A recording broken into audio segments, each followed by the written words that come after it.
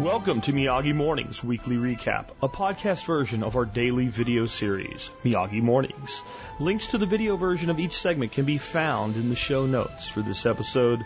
These recap episodes are part of the Survival Podcast feed, but are numbered independently as a special weekly edition of our show in all podcast feeds. How's revenge? Daniel-san, you look revenge that way. Start by digging to grave. Walk right side, safe. Walk left side, safe. Walk middle. Sooner or later, get the squish, just like grape. So today, I have a question about grass-fed beef and pasture improvement for Miyagi Mornings episode 129, right? And basically this question is, I don't like the question, but I'm not putting down the person that asked it at all. The question is, I have like this really sparse 10-acre pasture that I can rotationally graze. I have some steers on it right now, but it was basically a lawn forever. And I just took it over 3 years ago. And I have to supplementally feed my cattle. And if I don't supplementally feed my cattle, I can't do it. And so what is the best grain to supplementally feed my cattle until I get the pasture improved? These are really two different questions, and the person also did say, I feed them a minimal amount of grain right now. That's good, right? However, I don't know what minimal means, right? And the other thing that didn't come with this question is, where are you? And I'll get to how important that is in a minute, even when we're looking to experts like, let's say, Greg Judy and Joel Salatin and people like that. Darby Simpson, who I also will be handing this off to. I am not someone with experience grazing cattle. That's not who I am. That's not who I purport to be.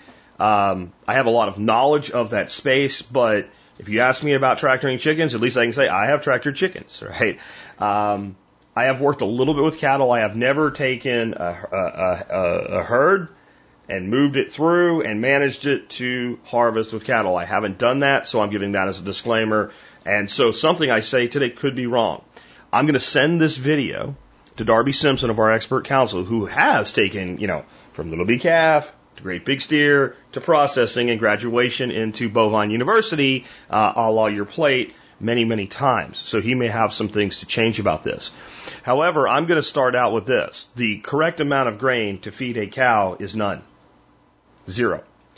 And the reason for that is a cow is an animal that was derived from a wild species that was the same but different, man. It was not the same animal when that animal was domesticated, right? So we started out with something, European ox or something like that, and we have all these different families of cattle today that have come from different parts of the world. They all came from something that initially was not domesticated, is what I'm trying to say. And so we think of that animal as like a domesticated animal. Really, it is a tame, selectively bred wild animal. Biologically, it is not that much different than whatever the initial ancestor was that it was made from. And if we think about a buffalo or a Cape buffalo or any other wild ruminant anywhere in the world that runs around and lives in savanna-style ecosystems with grasslands and tree lines and things like that, the amount of grain that they generally eat is none. Absolutely none. Or if they do, it's a stray seed head or something like that. Now, if it's palatable and they can get their mouth on it, they'll eat it even to their own detriment. I have seen cattle kill themselves by overeating acorns.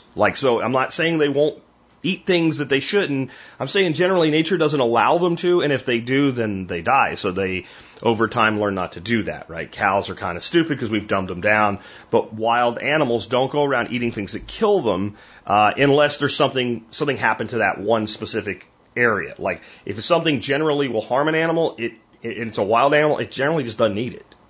Especially if it's something it comes into contact with. So we know wild ruminants don't eat grain.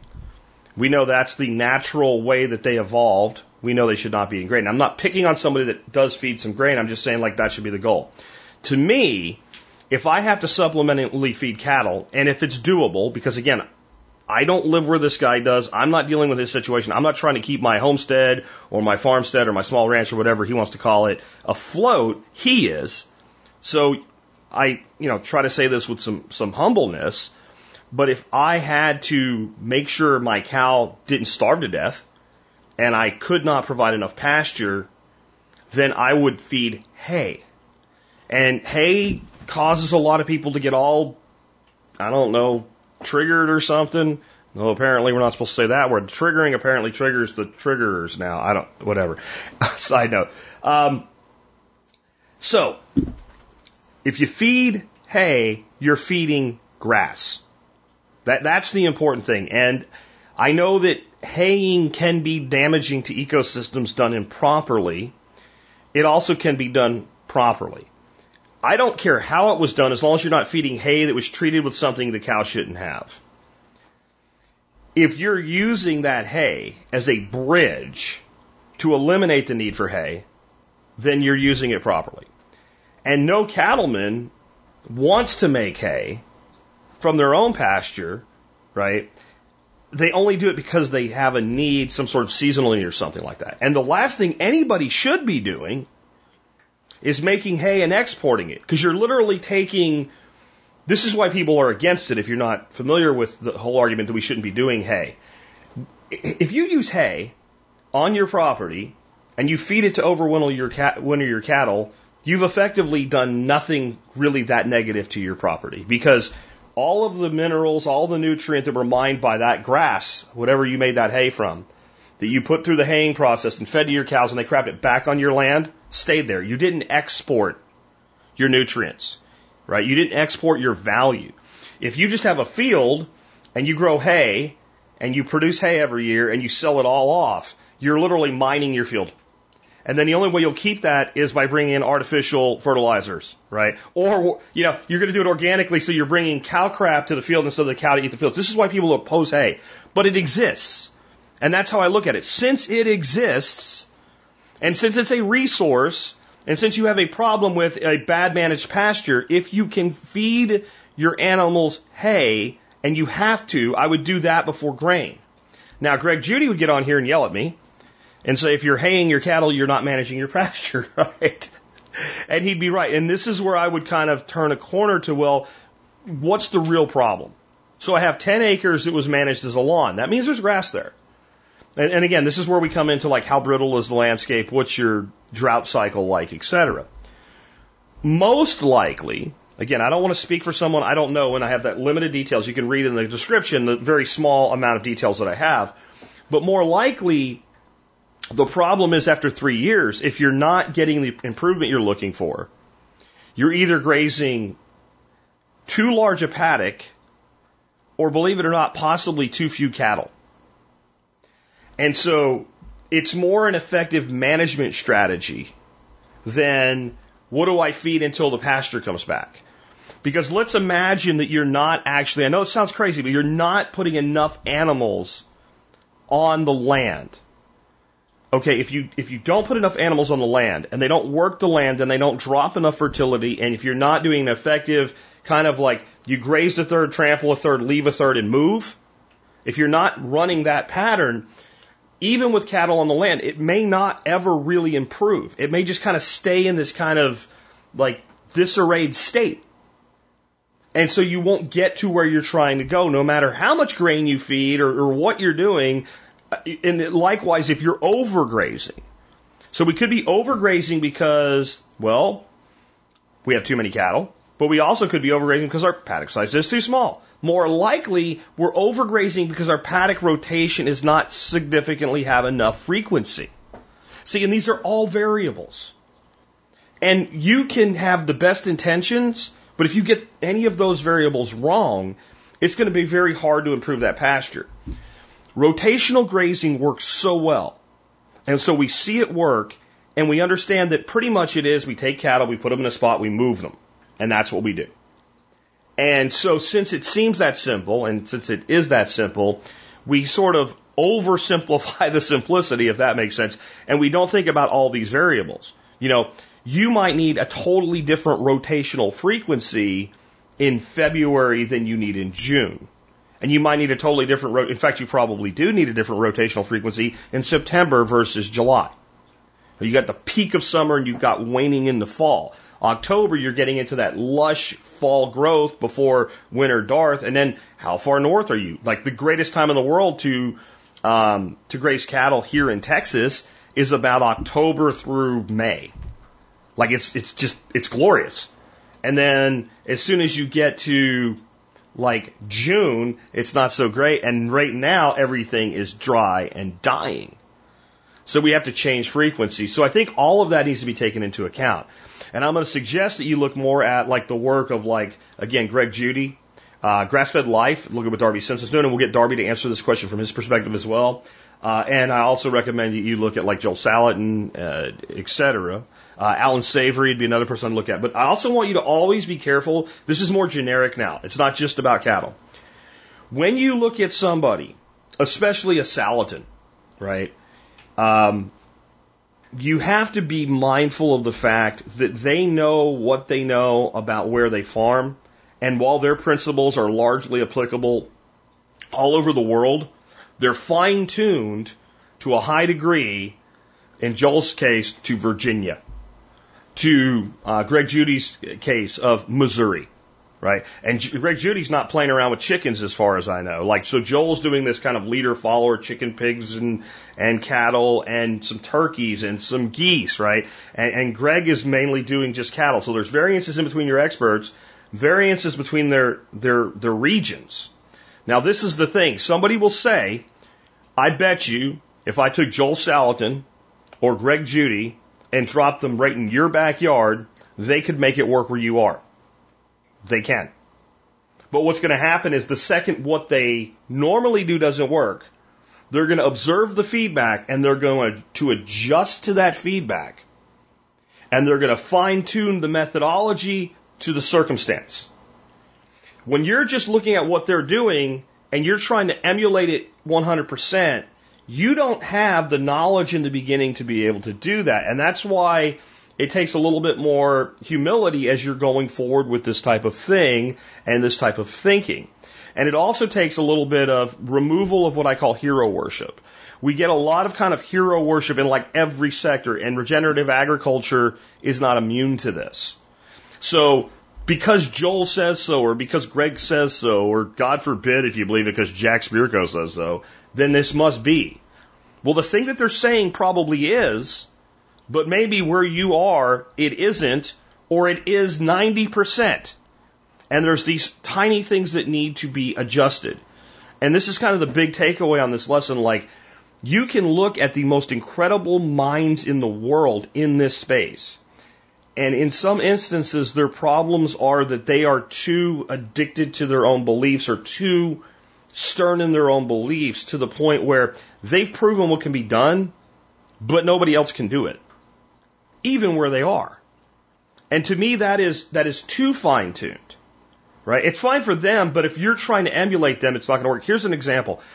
Masanobu Fukuoka is probably the most well-known name in this entire space, even though he wasn't a cattle grazer, and we're excited to out that now. But kind of this whole regenerative agriculture, permaculture world, Fukuoka is like the man, right? Like, he did incredible things in Japan. Do you know that his sons took over his land and they can't do it? That no one has ever actually done a property like his and maintained it and had success ever. Ever, never, ever. People have used plenty of his techniques and had great success, but no one's ever been able to build a Fukuoka-san farm. Ever. And so if you take any of these people that give this advice and you become almost like they have written some sort of Bible, right? Some sort of thing to be followed 100%. You will probably never have the success you're looking for, let alone the success they had. Because you're talking about a guy that lived in a place for most of his life and probably without knowing it, did something different because the color of the dragonfly changed slightly. Like, they was that in tune with his land. And like, you can become that in tune with your land, but you can't do it if you're completely married to somebody else's view of the way things should be done. And here's another thing to defend these people, because, somebody's going to think I'm criticizing them. They would all tell you the same thing. You ask all the people that are really masters of this. Mark Shepard would tell you the same thing. Like, in the end, all you can do is this kind of water management design will work anywhere, but you have to make it fit your farm, and you have to figure out what to grow there, and you have to figure out how you manage it, and you have to figure out whether you want cows in your life or not, or whether you want pigs in your life or not. But going back to the core here again, I think that probably one of the most likely scenarios of this original question is that it's not an effective paddock management strategy if you've been doing it 3 years, which is what I get from the data, that you've been doing it 3 years already. You've definitely been there. Maybe you've only been doing it 2 months, and then maybe it's just not enough time yet. But we need to make sure that we're having sufficient impact on the land without over-impacting the land.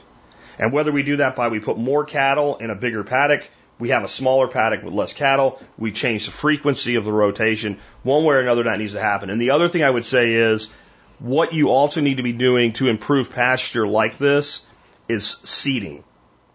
And I would not go, like 10 acres, you could end up with thousands and thousands of dollars into seed and most of it going to waste.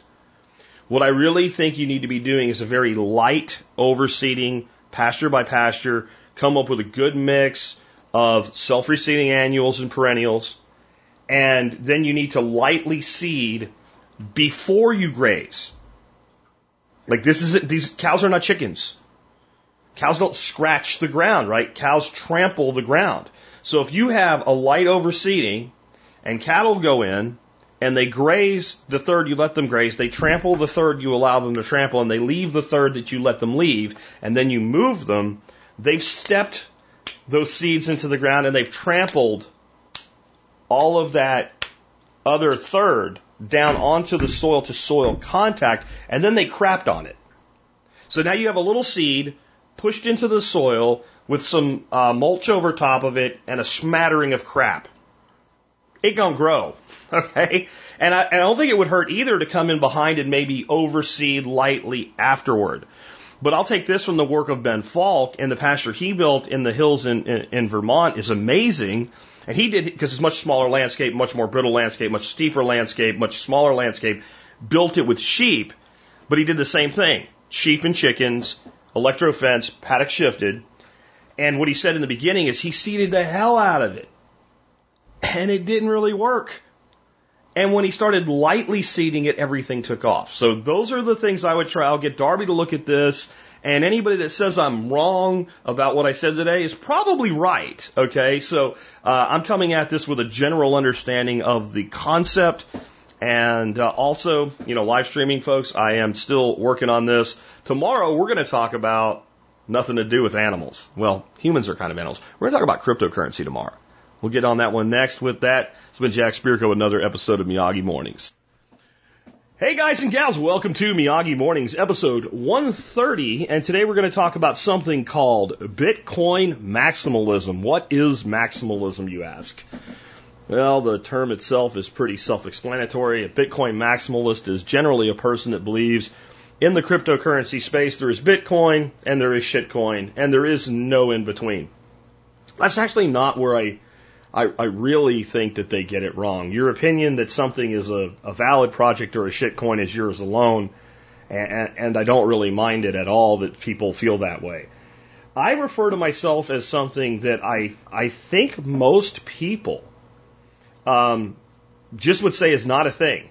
And those people would probably be right. I don't have a better term for it, though. And if somebody has a better term for it, other than the maximalists themselves, who would just say, well, you're a shitcoiner, I would refer to myself as a maximalist light. And this leads to what I see in the maximalist community. I call it a purity test, where we've left the world of logic and reason and we've gone into the world of ideology and religion. And what I mean by a maximalist light is if somebody says to me, but Jack, I think Bitcoin is the cryptocurrency. It won the war already. It will win the war long term. It will be the global reserve standard as far as cryptocurrencies go, if not more. It will liberate more people into economic liberty than anything else that man has ever created. It is the standard by which everything else should be measured. And a person probably, if they want to take the least amount of risk and they want to be in cryptocurrency, should buy Bitcoin and put themselves into a coma, metaphorically, and never even bother looking at anything else ever again. I agree. But when they say, and there's no purpose for any other cryptocurrency ever, period, I say, no. And then I'm a shitcoiner.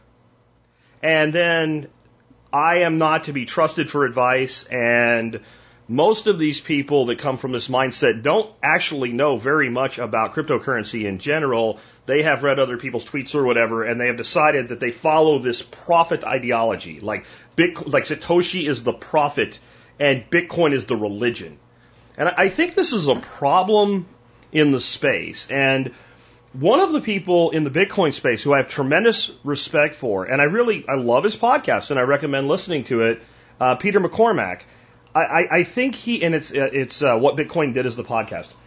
I think he's beginning to come to terms with this purity. I heard an interview with him recently. I can't remember the guy's name, but the guy behind Bitcoin Magazine that just ran the giant Bitcoin festival in Miami. And they were talking about it, and he was saying, I wonder if we're backing ourselves into something with this purity test. And what he brought up is one of the things I don't think anybody from the Bitcoin community has brought up how to solve this problem yet. And I think when you have actual problems that you can't solve, using other things to solve them is a good thing. And in many instances, a lot of things that people say that Bitcoin can't do, it can. And there are other technologies that work with Bitcoin to enable that. And that's the maximalist position. That whatever problem you can find, here's a technology that solves that problem, and you can still use Bitcoin. And therefore, we don't need anything else. And by having one crypto to rule them all, so to say, we actually have the most leverage and the most power at doing the thing that I'm totally on board with. Destroying or at least severely weakening the global banks. That's what this is for me more than anything else. More than even, your standard kind of anarcho-capitalist mindset, your agorist mindset. I want to eliminate the need, if not the existence of, the global banking system. And I believe Bitcoin is great for doing that. Here's a problem.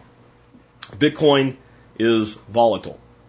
And that doesn't necessarily mean it's a problem in of itself. It does mean there's an opportunity. And this was Peter McCormack's example of some place that maybe he needs to understand a little bit about, because most of these products are built on the Ethereum blockchain, a little bit about ERC20. But if he even says that, then the maximalist vultures will descend and pick from his bones, right? Because stablecoins. Bitcoin, you cannot make a Bitcoin product that is stable. So if Bitcoin's at like $65,000 US, and you're like, I'd like to take a little profit on this because I know a correction's coming. If you're going to be a Bitcoin-only person, what are you going to do? It's actually very difficult in most exchange situations to sell your Bitcoin directly for dollars, especially if you just plan on going back into Bitcoin. It doesn't make a lot of sense. So a stable coin like, Tether makes a lot of sense. If for no other reason, so that I can realize a gain if I choose to. Now, how you'd make a Bitcoin stablecoin, I don't know. Now, I'm not talking about a central bank digital currency here. I'm talking about a privately issued dollar-backed, or what economy are you in? Here's another example for a stablecoin. I was listening to an interview today with Peter McCormack, with a parliament member from the small island nation of Tonga. They're looking at bringing in Jack Mallers' strike. They use a currency, a local currency, I can't remember the name of it. Let's call it the Tongan dollar. That's not what it's called. It's like the panga or something like that. And it is pegged to 5 other currencies. It's like the Australian dollar, the New Zealand dollar, the US dollar, the euro, and the Great British pound, if I remember right. You can fact check that shit and see if I remember right. Now, they're totally willing to bring in what he calls like the rails of Bitcoin, which would be an app like Stripe, and just basically say we're not going to get in anybody's way of using it. Don't need to pass any real laws or do any major things or restrict the banks. We can just let it into the country freely.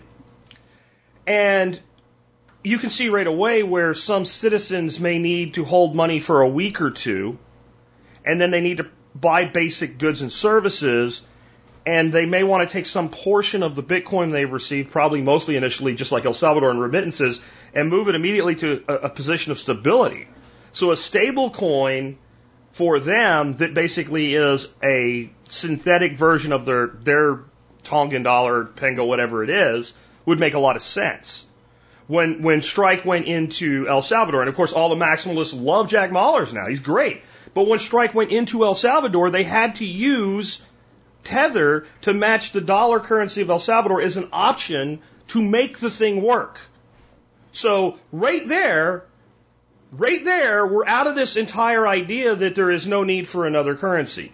You notice I'm not bitching about energy usage because I think it's a false argument. It's nonsensical. It's been destroyed. You notice I'm not bitching about being able to send and receive small amounts of Bitcoin because the fees are too high, because it's a nonsensical argument. It's already been destroyed.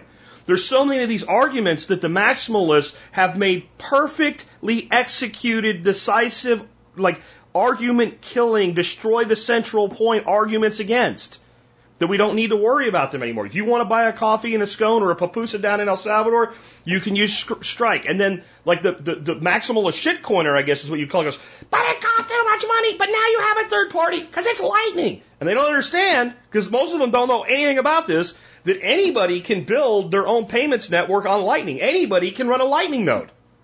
Right? It's not a centralized third party. Using a technology, an augmentative technology, is exactly when people start this shit about, but what Satoshi intended.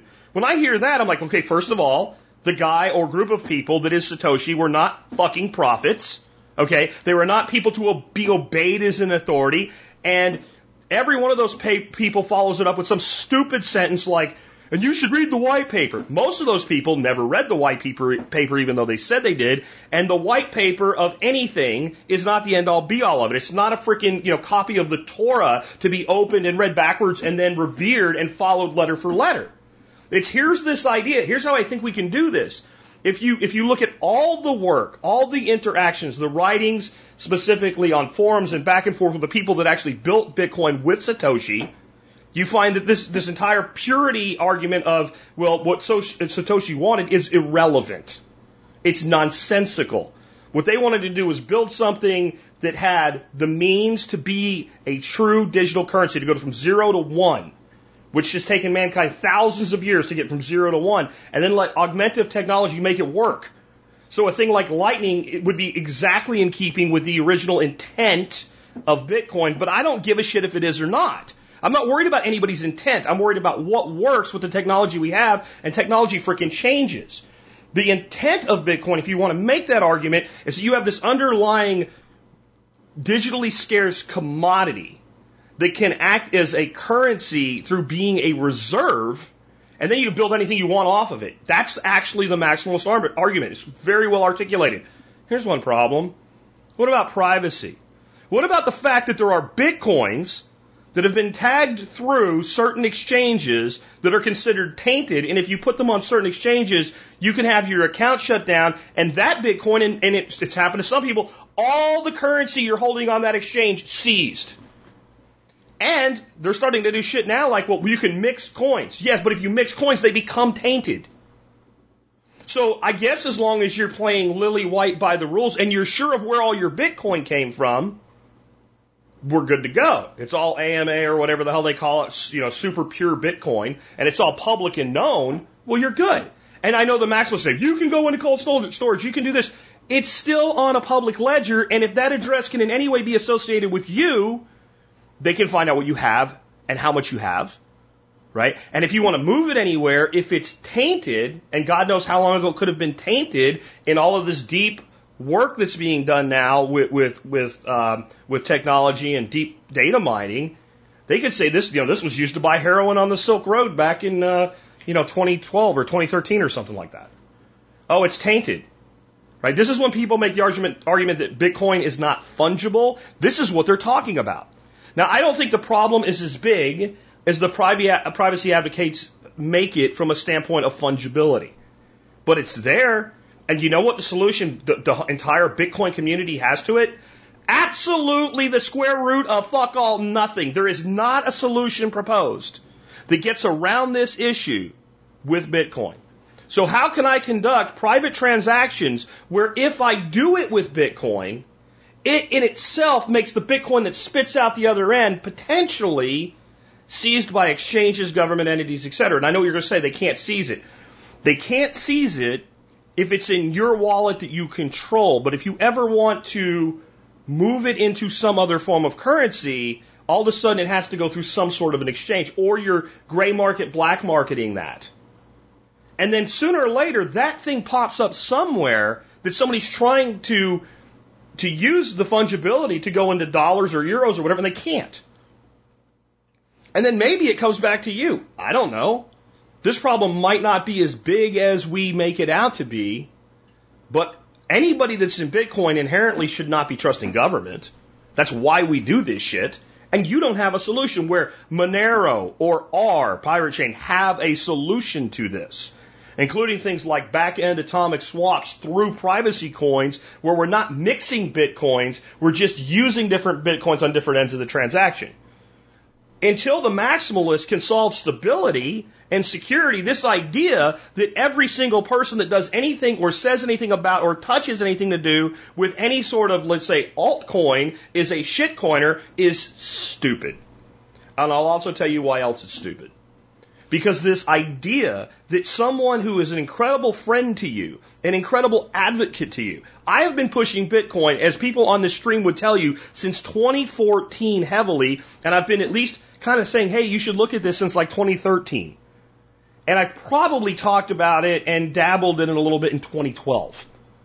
I have probably brought tens of thousands, if not more, people into the world of Bitcoin, but I'm a shitcoiner because I hold some other currencies. Dominant currency I hold has always been Bitcoin, except when my stupidity of going into a shitcoin hit a home run, and then I made lots and lots of money on your so-called shitcoins. I mean, this is a nonsensical argument, and I would challenge anybody that is in this maximalist position. I would be happy to have an open discussion with you, and we could talk about these issues, because if you can solve them in a way that makes me comfortable with it, then I understand your position. If you can't solve two of the most basic issues here, which again, speed of transaction, got a solution for that. The energy usage argument is nonsensical. I agree with you. The thought that any of these currencies are actually going to supplant Bitcoin and become the next dominant cryptocurrency, I find nonsensical. I agree with you. But can you give me a privacy solution? Can you give me a privacy solution with Bitcoin only? That won't flag the coins themselves as being somehow tainted? No? Can you give me a stability solution with Bitcoin only so that the person that has, I've talked about this before, but people say people don't spend Bitcoin because it's too expensive to spend or because it's too valuable and increases too much, nobody wants to let go of it. The reason people don't spend Bitcoin is they don't earn it. If I hired you tomorrow and I paid your entire salary in Bitcoin, you'd start spending Bitcoin this week. And all of a sudden, your aversion to something like the Lightning Network would go away because you'd be like, oh, here's a payment solution. It works just like my online bill pay. And I can pay all these freaking people that want my money in dollars. I can use Bitcoin and they get dollars, right? And you would have that short-term money that you're going to earn this month and pay bills with this month. You don't want that money to sit in Bitcoin during a down market like we just went through, do you? So you need an ability to stabilize that payment money. Your midterm money might be a mix, and your long-term money, I think you're a fool if you don't just stay in Bitcoin unless you're investing in some other security, business, commodity, etc. Right? So that's how everybody that has enough money to have three buckets allocates their money right now. If you're not living paycheck to paycheck, you probably have a savings account and then you have investments. And you don't consider your savings account an investment. Well, what needs to be in that savings account? Probably a mix, but you also have a liquid amount. And I don't mean technically liquid, I mean it's liquid in your mind. You know my electric bill is going to be $300 this month. You know my mortgage payment is going to be $1,800 this month. And so if you just made your mortgage payment and you just had a significant paycheck or revenue check come in, and you're not going to pay your mortgage for another 30 days, Do you want to sit in Bitcoin for those 30 days if you're in a bear market? No. So again, what's your solution, maximalists? If anybody that touches anything that's crypto is impure, how do you solve that problem? Those are my thoughts, and I think this is a very detrimental thing to the space. And I also think that there can be peaceful coexistence here if people would pull their heads out of their, what we call in the Army, your fourth point of contact.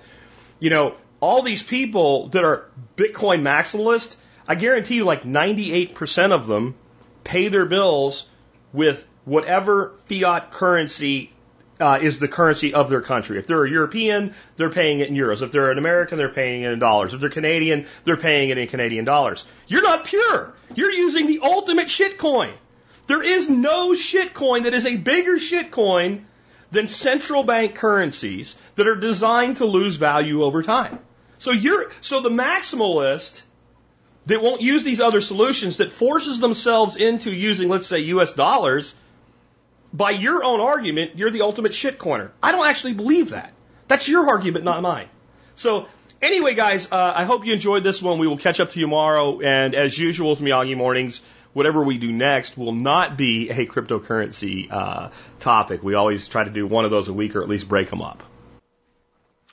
All right, folks, welcome to Miyagi Mornings, episode 131.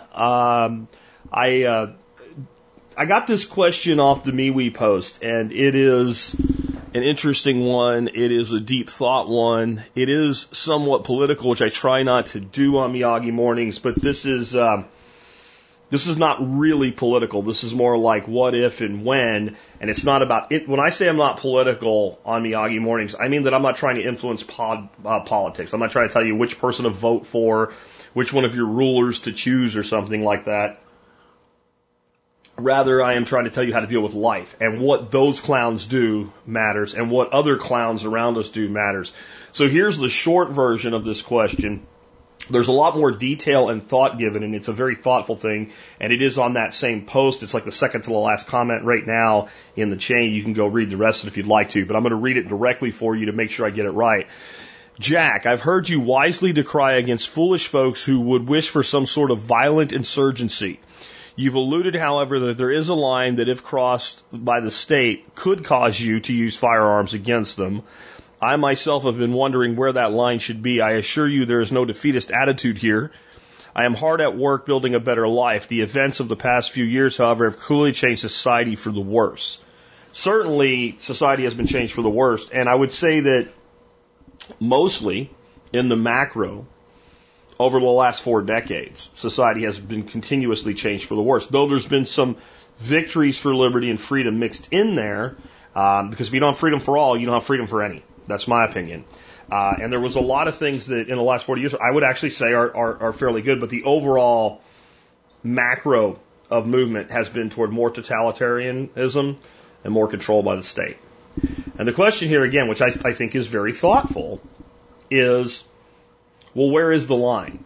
You know, we talk about the fact that if absolutely forced, armed resistance is the last resort, but it is a resort. Here's the thing. I think any of us that think with common sense, rationality, and ethics, it almost doesn't matter where our line is. Because I think that if you're in that group of people, the way things are right now, the decision is going to be made for you before it gets to your line. And I hope that makes sense to my folks that are in the live feed today. And what I mean by that is, I think it was really stupid that several 100,000 people went to the Capitol building. Okay? I think that was really stupid. Because in the circumstances and the way things were ginned up, what occurred was going to happen. I said the day before the rally, this is going to happen. Now, I do believe it was further ginned up and further encouraged by both Capitol Security and by the FBI with operatives. I believe that happened. But it couldn't have happened if they didn't go do it. And now there's a whole shit ton of fallout from that event that the vast majority of people that are being affected by it had absolutely nothing to do with. And whether you think it was a good idea or not, whether you were involved or not, whether you had anything to do with it or not, and I'm not saying that the people that are in jail from it deserve to be in there. I absolutely don't believe they do. I'm not saying there's not a double standard. I'm saying that there was a result that's bad for you that you didn't touch. And I'm using it as an analogy. Okay? I think the point at which you end up with, let's say we call it a hot war between some form of armed insurgency and the existing apparatus we call the United States government will occur before most rational heads would wish for it to, or reach the point where they believe it's necessary. And then it affects you. And I think that if it goes big enough, fast enough, you could be put into a point of having to choose a side. And I personally think we should be doing everything possible to avoid that ever occurring. And I want to quote for you right now Dwight Eisenhower, who of course was the commanding general of World War II, President of the United States, and in my opinion, one of the last truly decent people, even though I don't agree with many things that he did during his administration, one of the last truly decent people to occupy the office of the presidency. He said one time, "I hate war as only a soldier who has lived it can. Only as one who has seen its brutality, its futility, and its stupidity." And I want to talk about a segment of society that I'm part of that you probably hear from often. Do you hear us talk about this thing being an eventuality? And I think some of the words that we say are either not for you if you're not part of this demographic, or maybe we're speaking sort of a different language. And I'm speaking of veterans, and I'm mainly speaking of veterans who have either served in combat or were trained in the Marine Corps or the Army prior to them getting rid of, let's say, bayonet training. Anything from that point backward, whether that person was in combat or a combat MOS or not. They take you into that realm at a very specific age for a very specific reason. Specifically with males, the prefrontal cortex of our brains are not fully developed until about the age of 25. Even brilliant people, they don't have that full development of the prefrontal cortex, which is where our empathy and our ability to think about the future as it relates directly back to us is. It's where it's located in the brain. So in other words, young people do stupid shit. Young people are also susceptible to programming at a much higher level than someone who's already crossed that threshold, especially when it runs counter to what is natural for the human being to do if you're thinking about your future and the future of the rest of the world, which is kill another human being. And what they do is they teach you to kill that other human being. And whether you agree with the tactic or not, it's because if you don't learn to do that and you end up in a situation where you do have to do that, you're going to die. And the people that are depending on you to have their six are going to die too. So we can say it's for ill, we can say it's for good. It doesn't matter. It is. And when you're dealing with people, and I'm not disrespecting the other two, major services, or even the third with the Coast Guard, or even the Space Force or whatever. But so, and if those people were in some sort of combat MOS or they were overseas, it applies to them as well. But in the Marine Corps and the Army in particular, this is done to the point where it doesn't matter what that person's job is. By the time that person comes out of basic training with a not fully developed prefrontal cortex and has been taught to knock down targets at 250, 300, 500 meters and see that target as nothing but a target and pull the trigger, that switch has happened in the person's brain. And it is why you will notice that people who come from that background at all have a very sick, twisted, dark humor. And I'm going somewhere with this that really needs to be understood by a lot of you that look on that aren't part of our group. And when you hear us say certain things with kind of a fatalistic attitude of like, yeah, well, if that's what it is, or bring it on, or like we talk about something like, when it happens and like they hear from the trees, the song, Let the Bodies Hit the Floor coming or something like that. None of that should be construed to believe that us as a group want this. It is a dark, twisted humor that is speaking a language that is foreign to people who are not part of it. And anybody that's in the chat right now, that you come from that background, if you agree with what I'm saying, type Y in. Just for a yes. Just type Y into the chat. And the Ys will start flying because I know there's a ton of veterans in here. We don't mean it for you to hear it if you're not capable of dissecting the twisted, dark humor of it, because it's how we developed a coping mechanism. And the last thing we want is to see, there goes, yeah, why, yes. See, it's universal. If you are from this, background, or from anything where you were exposed to things like this, even if you weren't a veteran, where you actually understand what's going on here, the psychology of this mindset of, joking about the book of Galatians or whatever, right? It is a coping mechanism, and it is speaking a language that would be as foreign to you as Chinese if you're not part of it. So when you hear us do that, what you actually should hear from us is, y'all motherfuckers don't want this. Y'all don't want to be exposed to this. You do not understand what happens when that switch goes in your mind and it can never go back. You can be a decent person. You can be a calm person. You can be a very sane person. You can be a very rational person. But when that switch is made in the human mind, where one has been conditioned and trained to take a life, it never goes away and it never stops affecting you, I believe, until the day you die. I'm going to be 49 this year. I came out of service at 21. And it still affects me. And I was not in any big battles or anything like that. That's not my bag. I was a freaking mechanic.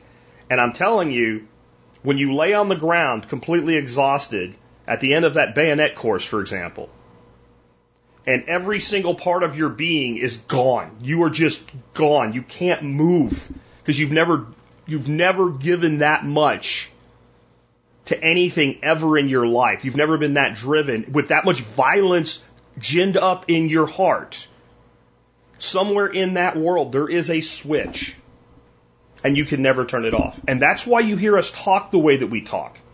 It's not to encourage this, it's to discourage this, and it's also to just kind of swallow down the eventual reality that someday we may see what we know can be in our own backyard, and we don't want to. And again, I'm going to go back to the line, wherever it is for us.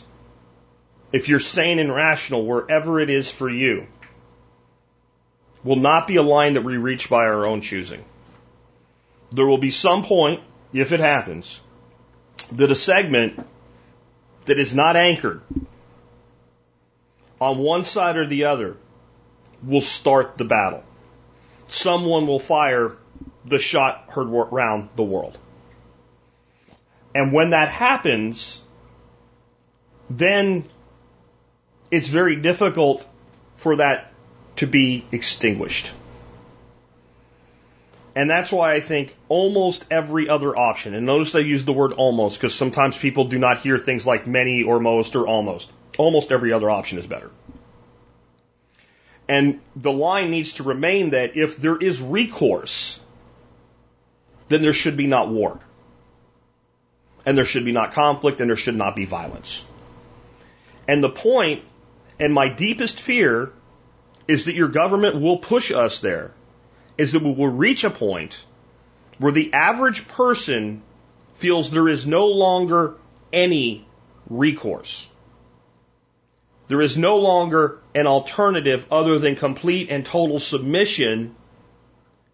And at that point, it's on.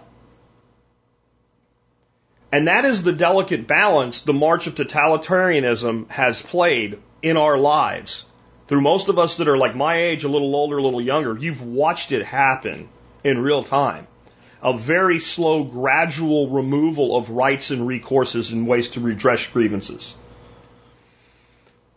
And I think that the most likely scenario here is actually not this type of an armed conflict, though there could be some violent riots or something like that erupt here and there. I think more likely we may be very well headed for what you would call an amicable divorce of the states. Different groups of states and regions breaking up like the Soviet Union did at the end of the Cold War. That may be very well the case. We may get to a point where people actually, and if you think about it, what always precedes this, when some sort of a supernation, superpower, republic, because, those of you that, believe in the word republic so much, it's like a magic unicorn, the Soviet Union was a republic. And what happened in the Soviet Union before the breakup was a large number of people used the freedom of movement, even in that totalitarian republic, to move. And they moved into satellite states that eventually became things like Lithuania, Ukraine, right, or Ukraine, Georgia, etc. When the rats notice the ship is sinking, what do? They swim away. And a lot of that happened.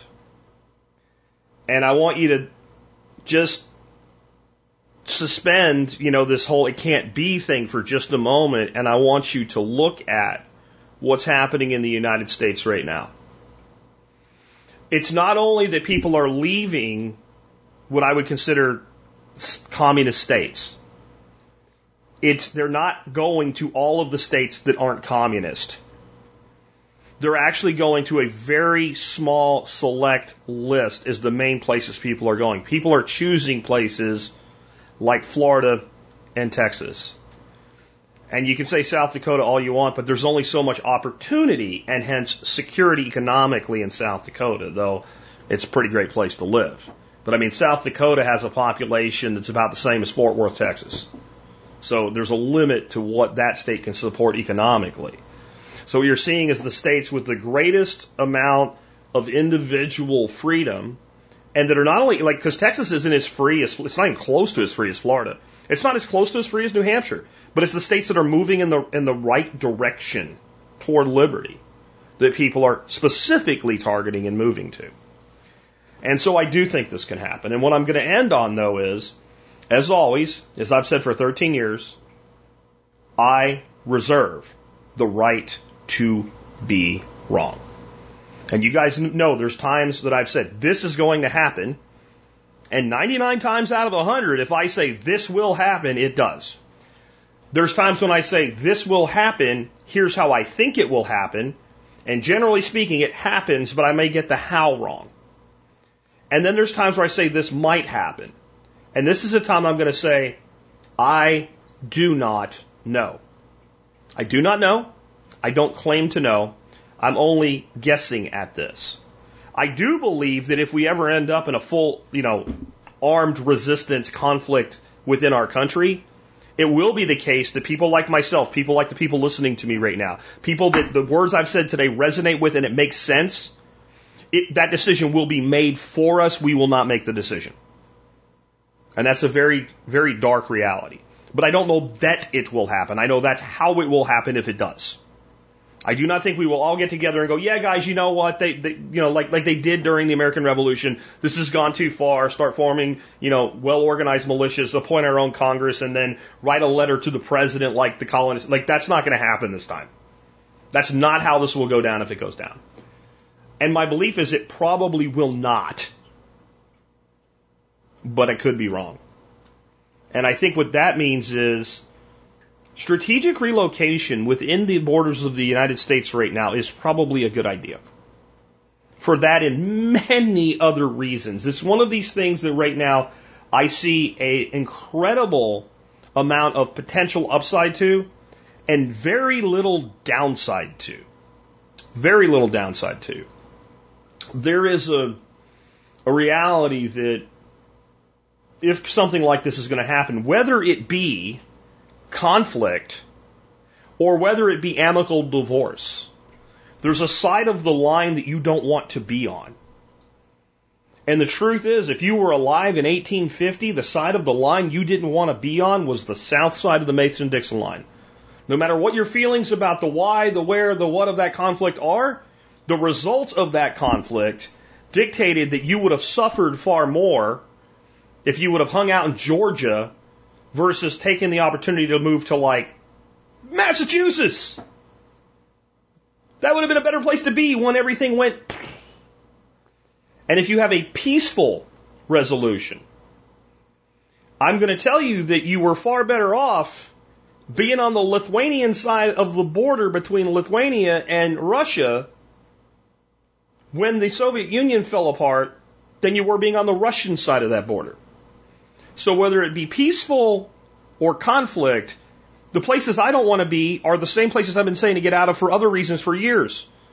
California, Oregon, Washington, Illinois, the entire damn Northeast. You know, maybe the exception is New Hampshire, but you're in an island now. I mean, I hate to say that because the Free State sponsors my show, and they might get mad about me saying this, but, you know, maybe.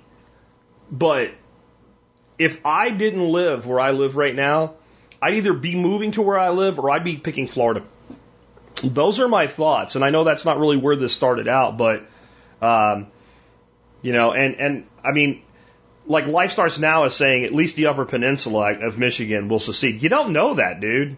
There's this entire idea of that like where I am is going to work out. I'm not saying where I am is going to work out. I'm just saying in all the scenarios, it's probably one of the better places to be. You're in the Upper Peninsula. What are you going to do? Be surrounded by the basically communist United States and the communist states of Canada?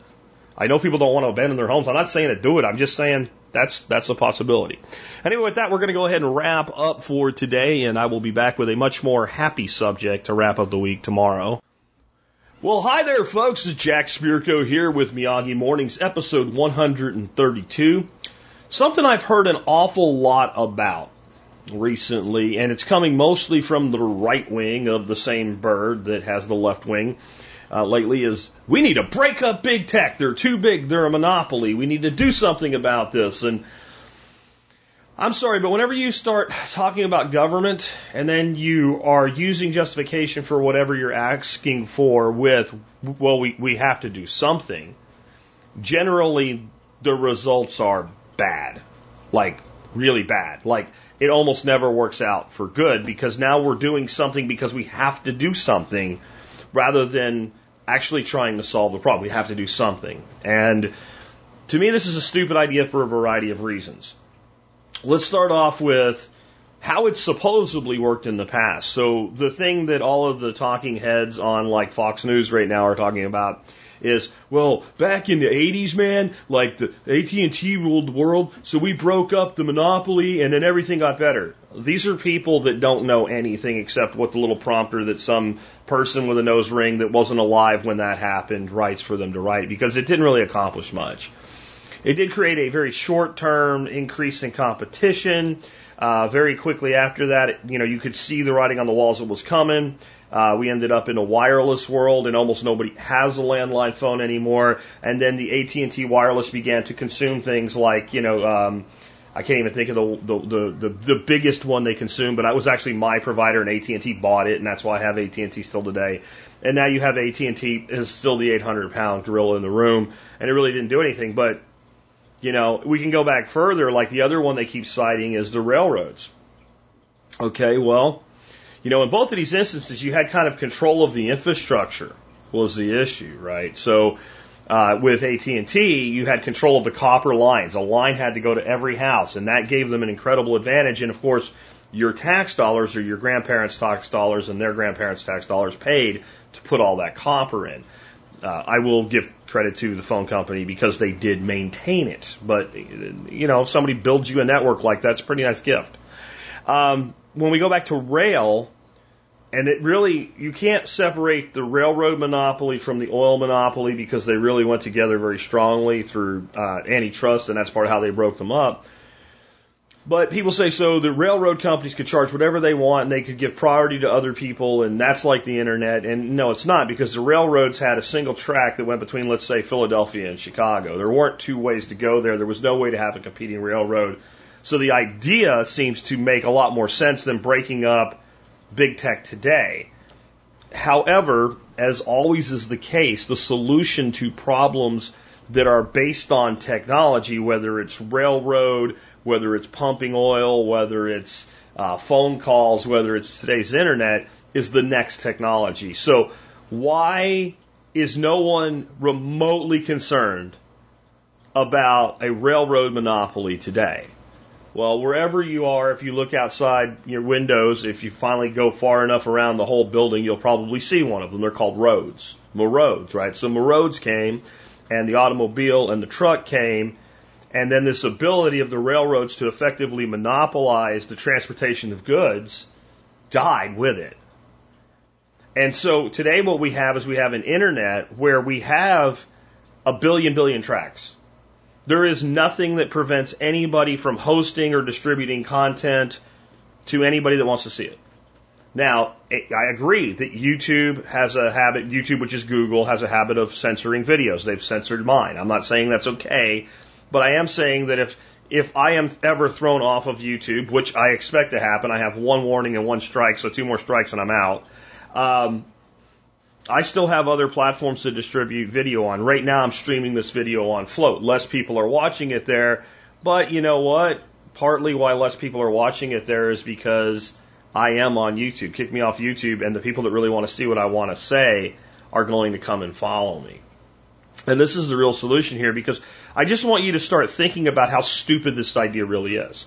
Let's look for obvious places where we can decouple several of the big tech monopolies that people want to call it, like Dr. Evil monopoly, right? Okay, so we have Google and YouTube.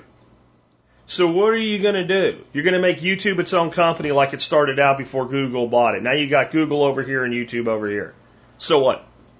What do you think you've done?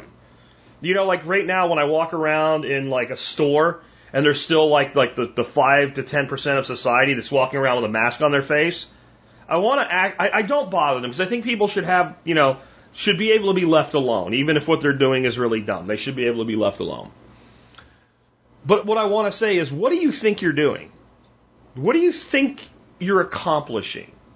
Right? Because even the people that told you to wear the mask said that your mask is to protect me, it doesn't protect you, which I know is stupid, but since no one else is doing this, what do you think you're doing?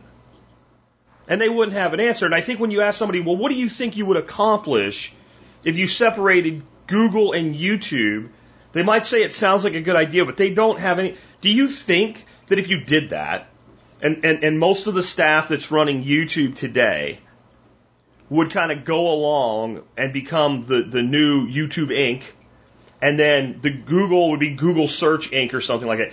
Do you think that all of a sudden that Google would stop using unfair practices in how they list results, or that YouTube Inc. would stop censoring videos that talk about subjects that the woke-ass sons of bitches that run it don't want discussed?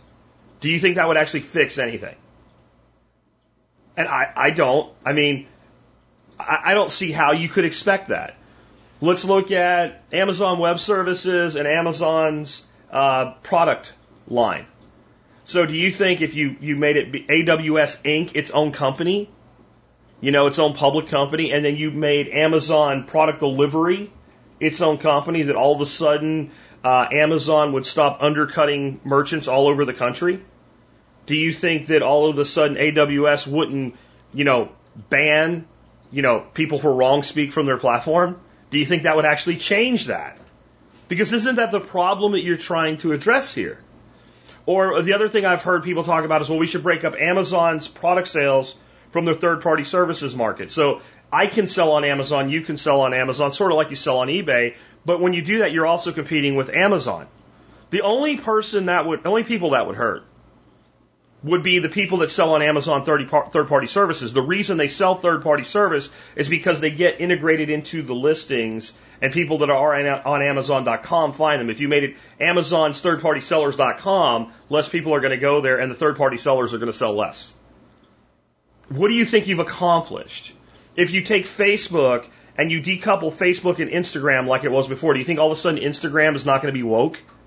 Do you think all of a sudden Facebook isn't going to throw you in Facebook jail? What do you think you're going to accomplish with all this? Well, we'll hurt them. Okay, maybe, probably not. And that's not fixing the problem. See, this is problem, reaction, solution. Guess who was all about, nobody even talks about this anymore. Guess who was all about breaking up big tech? Just like a year and a half ago. Creepy Sleepy Joe. Go look it up. Go to Google, or you have a choice, and we'll get to that and say you can go to like DuckDuckGo or Presearch or all these different options that you have, and search for Biden breakup big tech. You'll find it was all over the news, and then something happened. Something happened, didn't it? Something happened during the election cycle, and all of a sudden, Creepy Sleepy Joe wasn't talking about it no more. Huh. Funny that. And people would say, well, Jack, isn't that an example of the abuse that, these big tech companies are committing? Apple and Google Play conspiring with Amazon Web Services, Facebook, and Twitter to completely deplatform a sitting president of the United States and to deplatform the alternative social media platform that those people were using to communicate with each other in Parler. Isn't that the case to break them up? No, because you're not going to prevent it anyway. Well, if we break them up, then we'll have antitrust between those two platforms.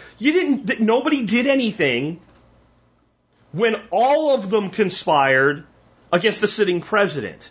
So do you think they're going to do something because your post about something that you thought was important was taken down just because they broke them up? They're not going to do anything. This isn't going to help anything. And much like wireless carriers made copper-based monopoly irrelevant and roads made rail and train irrelevant, we're sitting on the precipice of an evolution in technology that I don't think the average person comprehends right now. And it's because it's not an evolution. It's not, okay, so we're going to go from copper to wireless. Because that's not really the innovation, right? It was copper to wireless to data to applications. That was the evolution. And that created thousands of permutations. And eventually, somebody dominated that space and all the spaces that came out of it. The innovation wasn't just we went on the internet. The innovation was social media itself, but it didn't start out as social media. It started out as chat boards. The early chat boards were all the way back in the mid 80s when kids like me were on our Commodore 64s and we were using handset copper line telephones where you had to dial the phone and set it in the modem rack to connect with another board somewhere that other people had to connect to, where one group of people could communicate in one place. And if you wanted to talk somewhere else, you had to dial a different number. And then it became dial-up internet. Nobody uses dial-up internet anymore, do they? Right? I guess a few people do in some rural places, but it's a dead technology. And then that led to like the AOL chat things where you could log in. And I'm not talking about like real-time chat, I'm talking more like the little boards that they had. And then those became self-hosted forums through things like PHPBB, right? PHPBB. And SMH, Simple Machine Forums, SMFs, Simple Machine Forums, and other standalone forums. And then social media came along and pretty much displanted forums. And then social media consolidated, just like search consolidated, just like online retail consolidated to a few big players. And the big players are not just Amazon. Walmart is a massive online retailer. And this is a normal cycle. And what always happens is right at the point of the pinnacle of that cycle, the next evolution of technology comes. And the last thing that we need right now is to set a precedent that when things aren't quite the way we want them in the world of online communication, because that's what this is all really about. Even if you're selling a product or using advertising or distributing data in any form, it's really different forms of online communication. When you buy something, it's a communication. You're saying to the seller, I want this thing. The seller's saying, you can have this thing. This is how much it is. You're sending them money. That's a communication stream. Just because it's money doesn't change it. You're communicating dollars instead of communicating words. And then they're communicating back, we got your order, and then it comes in the mail. So this is all about communications. And this is what's about to happen. These alternative media sites, as they're called by the lamestream, and I call it new media, are working on a different mindset. The mindset of Facebook is, I will grow large and eat everything. Okay? The mindset of Amazon is, I will grow large and eat everything. Like, people know a lot about the Amazon affiliate program now where you can sell Amazon products as an affiliate. What people don't remember is that when Amazon started, they already had this predisposition. The only thing they really sold in the very beginning was books. That's what they started on, books. And there was Amazon and there was Barnes & Noble. And both of them came out with an affiliate program. And Amazon said, if thou shalt sell a book on Amazon as an affiliate, thou shalt not sell books anywhere else or we will terminate thy account. Because their intent from the beginning was to destroy competition and to absorb the competition strong enough to withstand them, to buy WhatsApp, to buy Instagram. That was always their plan. To buy technologies and obsolete it, even when it was a stupid idea. Yahoo, who was trying to stand against Google, buys broadcast.com and runs it straight into the ground with no idea of they didn't even know what it was when they bought it. Google didn't buy YouTube because they thought it would become what it became. Google bought YouTube because they had so much capital they had to spend it because there was talk of turning their stock into a mutual fund because they had too much reserve capital. We can't forget where all this shit came from if we want to understand the solution is where we're going, not trying to break it apart and keep it where it is. You set that precedent, and what happens is when what's about to happen happens, the big tech companies say, hey, this isn't fair. You got to do something about them now, and they have the money and the lead on the lobbyist curve, right? So this is what's going to happen. These new companies are not out to absorb each other. Now, I'm not talking about Parler and Getter and all these things that are just like surrogates for Fox News. And you go on there and it's all Tucker Carlson. I'm talking about the real innovations out there that are not trying to just copy the existing platforms. I'm talking about the floats. And if they can ever get their shit straight, D-Buzz. And all of these new companies that are coming out with encrypted technologies, privacy-respecting technologies, revenue models that do not rely on harvesting user data, that say they will not harvest user data, that use freemiums. All of these corporations and companies and blockchain-based projects, a huge portion of them are saying, we will work with anyone. Instead of seeing this entity over here as a competitor, we understand how big this space is, and we will make our content interoperable. We'll build chains and side chains and multi-chains, and we will create a federation. And users that want to use multiple platforms will be able to use them from a centralized location of their choosing. Basically, you become your own central hub, and you use multiple means of communication. We won't interfere with that. We won't track you across multiple platforms. We understand that your eyeballs and your attention on our platform bring value to us, and we're willing to share that value back to you. If there's going to be advertising, it's going to be permission-based advertising. If the advertising is going to be targeted to your behavior, it will be targeted to your behavior on the platform, not data mining of your thing. So if you're always posting sports shit, yeah, we're going to show you sports shit in the advertising because that makes sense. But I don't need to harvest and store your data. Your profile alone can tell me that in real time. Which is actually, think about this. This is a better way to advertise. If Facebook determines that I'm a huge Pittsburgh Steelers fan, and so they keep putting NFL ads in front of me, and they don't really understand that I don't give a flying shit about football anymore at all, because they're not real timing it, how valuable is the advertising to somebody advertising something NFL related that I'm never going to buy? But yet it'll still show up because it's locked into that dossier, these things. There's a difference between saying, hey, look, this user that's not Jack Spear, it's user 118319, just posted a whole bunch of shit about this, and we have an advertiser that matches that. Let's drop that in and let him see that. I don't have a problem with that, especially if it's permission-based, especially if they're sharing the revenue with me, the way that platforms like the Brave browser do. So what happens when you get the Brave browser that can use all the Google Chrome extensions, even though it's not Chrome, and no, Google can't control what Brave does with that open source code. It's open source code. They're their own worlds now, but they're backwards compatible with extensions, right? Decides, well, we're going to work in so that we can integrate with all of these other platforms. And then when you go out and we eventually have something like Float Marketplace, and you're able to put out an item on Float Marketplace, it goes across multiple social networks, but the transaction has to take place on Float Marketplace. So that anybody that's following you, that likes you, that loves what you do, that says, hey, I want to do business with this person, I want to know what's up, no matter where they are in this federation is able to see into what you're doing when you want them to. How does Facebook compete with this? And the answer is they don't. And so the other side of this is, well, what we really need to do is make sure they can't just keep buying people out. Oh, because that'll spur innovation, right? So if I'm now going to venture capitalists and I'm trying to get money to build this new technology, having 5 or 6 companies not be able to ever initiate a buyout, that'll make the investors give me more money, right? So that'll increase. You see how stupid that is?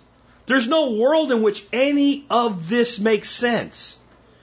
The world that these breaking up of monopolies makes sense in is a world of static technology that doesn't evolve. Somebody here in the comments section right here, survival tips and other stuff says, Pony Express, telegraph, telephone, satellite, cell, fiber optics, 1, 2, 3, 4, 5G networks, right? Hive. Like, this is exactly what I'm saying. Like, the way that this problem is rectified is through the advancement of technology. And whenever government touches a thing, they damage it.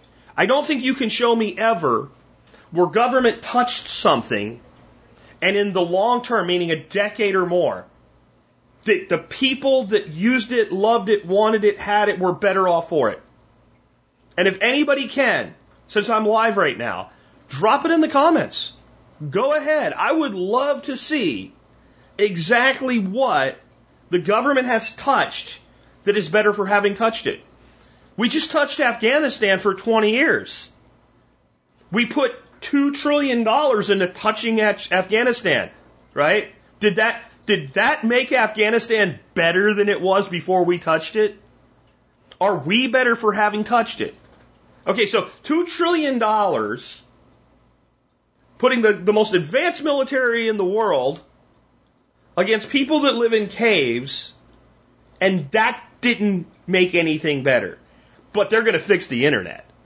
Have you guys seen the ads that are being run now? And they're targeting, it looks like they're targeting like 25 to 30-year-olds. But they're not. They're targeting people like my age is what they're really targeting. Like our sympathy for the youth and our trust in the youth about technology. Have you seen this about, we need to regulate the internet? It's code, right? It's code for bringing back net neutrality, which is a fucking disaster and doesn't ever need to be a thing. The internet did just fine without it for its 14 years. We had it for a couple of years and it went away again and nothing bad's happened. But do you see it? Have you guys, anybody out there, put a Y in for me if you've seen these ads, if you know what I'm talking about? Where they have this young person and they're like, they're a 25, 27, 28-year-old kid. And they're like, I remember back in 2000 whatever when I got my first Facebook. Like anybody says I got my Facebook. Like that's how you know it's not actually targeting that generation who's not using Facebook, by the way, right? And then they're like, and then I got my Instagram and I realized it's been 20 years and we've never updated our internet regulations. I think the time is now. As though any 25, 27-year-old is out there talking like that. It's as nonsensical. It's as nonsensical as when you have these commercials where they're advertising a drug and they're like, because of my moderate to severe psoriasis. Nobody says they have moderate to severe psoriasis or any other disease. No one talks like that. These ads are designed to trigger emotion. Everything you see is programming. And the programming right now is, we need to save the internet. We need to fix the internet. And the only way we can make the internet better is for the government to touch the internet. When you say we need to break up big tech, what you're saying is really, really simple. We need to ask the government for help with the greatest technology humanity has ever developed for itself. And I'm going to tell you, if you're one of these people that call yourselves a libertarian and you're for breaking up big tech, what you need to do right now is get up from in front of the screen, go into like the bathroom or some room with a large mirror so you can see it when you do it to yourself, and you need to punch yourself in the frickin' face multiple times for calling yourself a libertarian or until you wake up. It's your choice. And if that doesn't work, punch yourself in the dick, man. But that you are not a libertarian if you are saying, I want and you're definitely not an anarchist, right? But you're not a libertarian. You're not even for small government. If you think this is a good idea, you're asking government for its help in the thing that is the most liberating technology ever created while it's still in its infancy. And this is what we need to understand. The internet is an infant. It's an infant. It is not even a teenager yet. Where we're headed is so far from where we are. We're headed to a world of this federation of communication websites and distribution websites with a backbone that's both the HTTP backbone that you're familiar with, the www, right? And blockchain-based domains and IPFS. In a world where we'll get to where there's no special knowledge needed, it's seamless, that you're moving from what we think of today as the web to the IPFS-based web, and to whatever comes next without even feeling it. Maybe there's a little indicator, like, just so you know, somewhere in whatever we call a browser at that point. And this shit's coming fast. We don't need any help. And I'm going to get right to the point again as I wrap up here. If you think we need the government to do this, before we allow the government to do a single thing at all, you need to show me a place where government touched something and made it better. And just to cover the base, if the government did a thing that was bad and then took it away and things got better, the government didn't make it better. You can't play that bullshit trick on me with this request. So you can't say something, well, what about the Civil Rights Act? Oh, so you mean when government took away its own restrictions on people that could vote? No. See, they caused the problem. Like, if they actually wake up to something and stop doing a thing, I'm happy, but they didn't fix it. They stopped fucking it up. So you're asking an entity with a 100% track record of making things worse when they touch a thing to touch the thing that we all use every day when you ask them to break up big tech. No one makes you watch this video on YouTube. You have choices. No one makes you use Facebook. You have choices. No one makes you have an iPhone. You have choices. No one makes you do anything in this world. There is no monopoly. It does not exist. It is a choice of the average individual which platforms they use. I suggest you start using some of the other ones because they are the future. With that, we'll go ahead and wrap up. Thank you for tuning into this week's episode of the Miyagi Morning Recap. Remember, I do Miyagi Mornings to create short and shareable content for your friends and family who may not be up to listening to an entire podcast.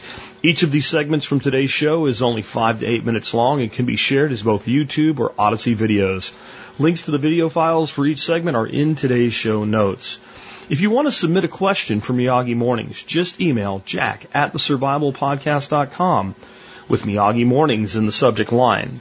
All subjects other than politics are welcome for this special series.